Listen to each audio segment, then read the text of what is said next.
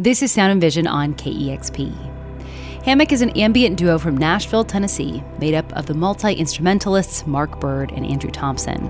This week, they're out with their 12th album called Love in the Void. KEXP's Roddy Nickpour spoke with Hammock to unpack their latest and loudest record to date. Mark and Andrew usually record and mix their songs by themselves. So, after 2 weeks of being locked down thanks to the pandemic, they say they were really glad to be in a studio like old times, collaborating with other real human beings in real time.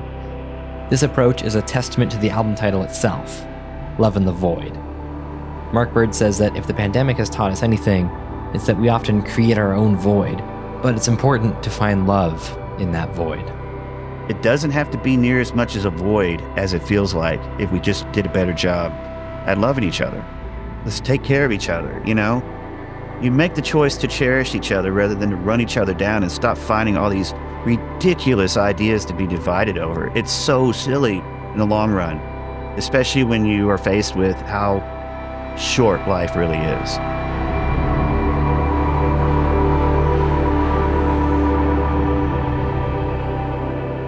Recently, Andrew and Mark have both had very personal close encounters with the void, too. Here's how Mark says the lyrics came together on the track Denial of Endings.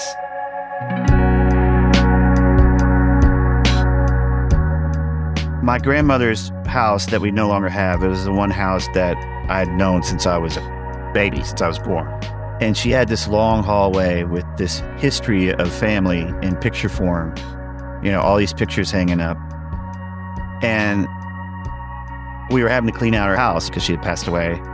You know, and Andrew and I are kind of in a place where our family, they're getting older, you know? Yeah, both our fathers had heart attacks this past year. Yeah.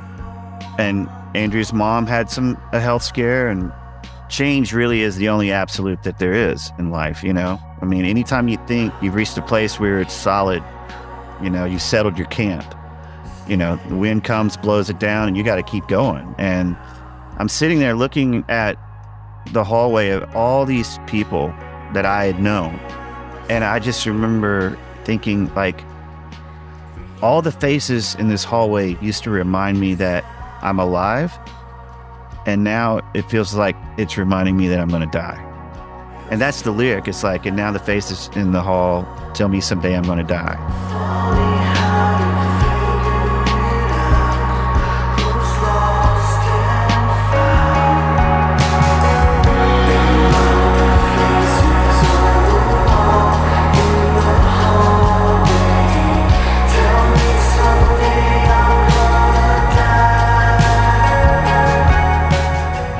And even a song like Untruth. I remember, Andrew, it was like when you got some news about your mom. And yeah, when things happen in our life that kind of are those interruption points, music is the way that we process it. It's a catharsis for us to be able to do that. It just is amazing that it helps other people as well. Yeah, Andrew's favorite thing is that this is the way we purge our demons, you know? It is.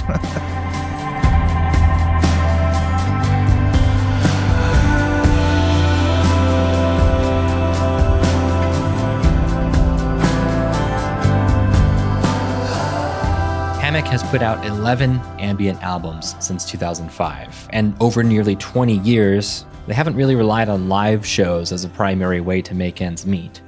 But I will say the story of their first show ever is pretty remarkable. For their first show, Hammock opened for Rice Boys Sleeps, a project that consists of another duo, Alex Summers and his former partner, Yanzi. Yes, that Yanzi of Sigur Rós. Here's Mark again. The first gig we played was because we were asked to play an after party of Yanzi and Alex's Rice Boys Sleeps art exhibit. It was visual and audio.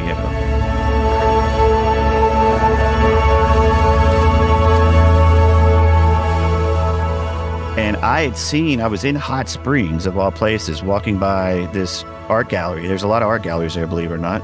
And I saw this video loop of these birds flying, and I thought, that's really beautiful. So I got home to Tennessee. I looked up on MySpace what this was, And I wrote a message saying, really like this a lot. This is really beautiful. And I got a message back, hey, we love what you do. Best thing we've heard on MySpace. You've got it down. Perfect marriage of melodies and soundscape. Hugs, Yancey and Alex. I was like, cool, that's awesome. Didn't know who they were. We had no idea. Put it together. And then all of a sudden we get this call from a friend of mine, or of ours now, who had an art gallery and said that he had Yancey and Alex that come in to, do an exhibit, and would you want to play the after party? And I was like, I don't know, man. And then as we kept talking, it came out like, no, this is Yancey from Sigur Rós. You're like, oh my God. Okay, yeah, of course we'll do it. Yes, of course we will. And then we started freaking out. And then we freaked out, right? And because we thought this is going to be our first gig, like this is, And so it ended up being really beautiful because we wrote all different music, new music for it, except for a few songs. Never thinking we were going to make an album out of it. It was just a gift. Yeah, to them, just a gift to them. And we came back to Nashville and we rehearsed this like crazy, and so we just decided to try to make an album out of it, and we ended up doing that. We asked them if we could name the album after one of the pieces in their exhibit called Maybe They Will Sing for Us Tomorrow, and they wrote back and said, we will if you let us design the cover. And so that's how that came about. And then after that, we played a few more live shows, all of that material and some others, but we never really did a full band with drums as Hammock. Yeah, it was always the two of us, and then Matt Slocum, playing cello. And visuals.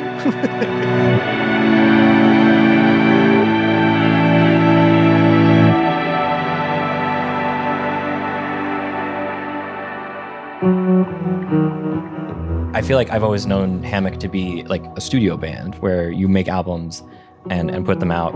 I'm curious, like being based in Nashville, one of the music hubs in the US, how much of your career is based at this point around playing live shows? Is it something you did a lot before?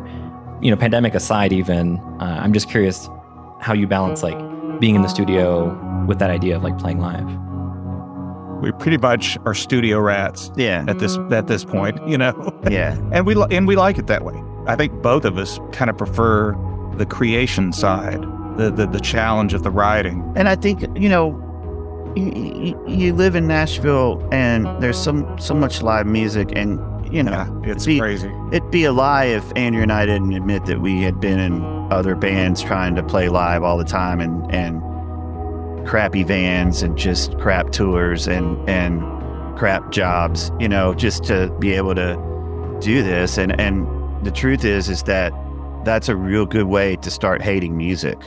I think both of us love music so much that we didn't want that to happen. And so we guard Hammock real safe. And so we don't want to put ourselves in a position to where we get to the point where we're having to play live to survive. We've just been in really bad situations where, you end up hating each other.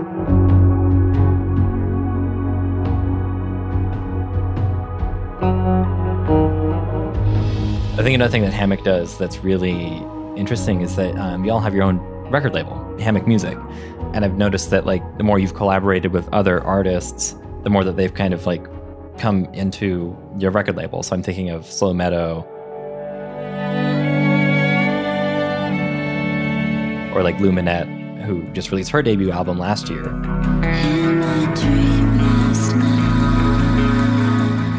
What's the story of like starting your own record label, and how has that helped or maybe hindered your progress as musicians and creatives? I think it has helped in a huge way, because we keep hearing stories of people in the worst possible situations because of deals that they signed with record labels years ago, to the point that it's, going to destroy their careers. I mean, it really, you have to be so careful. And I feel like the way that it came about with Johnny, it was very natural. It was very safe. We were very well protected. There's a snobbery, I think, about like some music press that, feels like if you're self-released, you're not maybe a real thing. That's not as bad as it used to be. What I know is that we would not be making a living doing what we're doing if we were signed to a regular label. No one's telling you, release a record by this date, And so you go in half-cocked, you don't know what you're going to do. You're trying to figure it. I mean, this music really wouldn't exist if we didn't take time with it, because we'll do it, listen to it, deconstruct it, reconstruct it. That's how it works. It really is a sickness that we have. It's so not profit-driven. It's so music-driven, almost to the point that, like we're driven into the ground. Yeah, we're hitting it. Yeah. It feels good to be able to sit with people almost as a mentor type, because some of the mistakes we've made have got to mean something, Right. Maybe save somebody a little bit of heartache. Yeah, like just the smallest. Like, here's where we were stupid. Don't do that, you know. And here's where we felt like we did the right thing.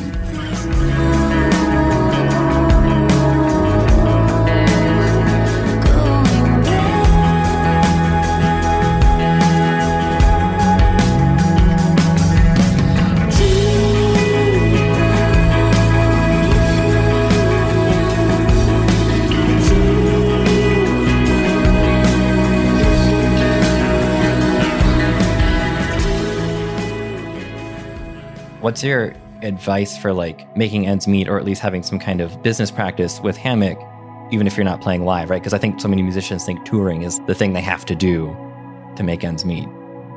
It's different because, when we started, there wasn't streaming.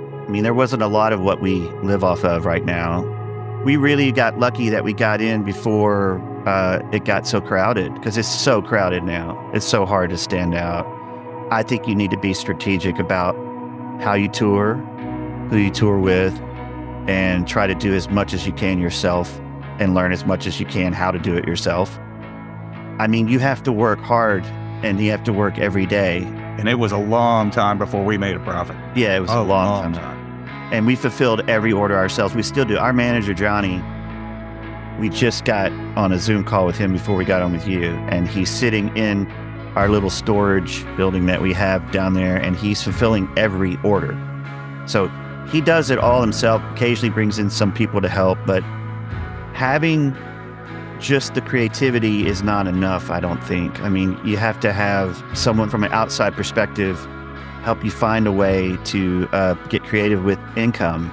And Johnny has been really valuable with that. We wouldn't keep doing and still be doing what we're doing without Johnny. Personally, thank you, but just also thanks for making the time to talk about Love in the Void with us. Thanks for having us. Yeah, we really appreciate it. Really have enjoyed it. That was Mark Bird and Andrew Thompson of the ambient duo Hammock. Their 12th studio album is out this week. It's called Love in the Void. Hammock says they're already halfway done with another album, and they're even considering doing one big live show later this year. For KEXP, I'm Roddy Nickford.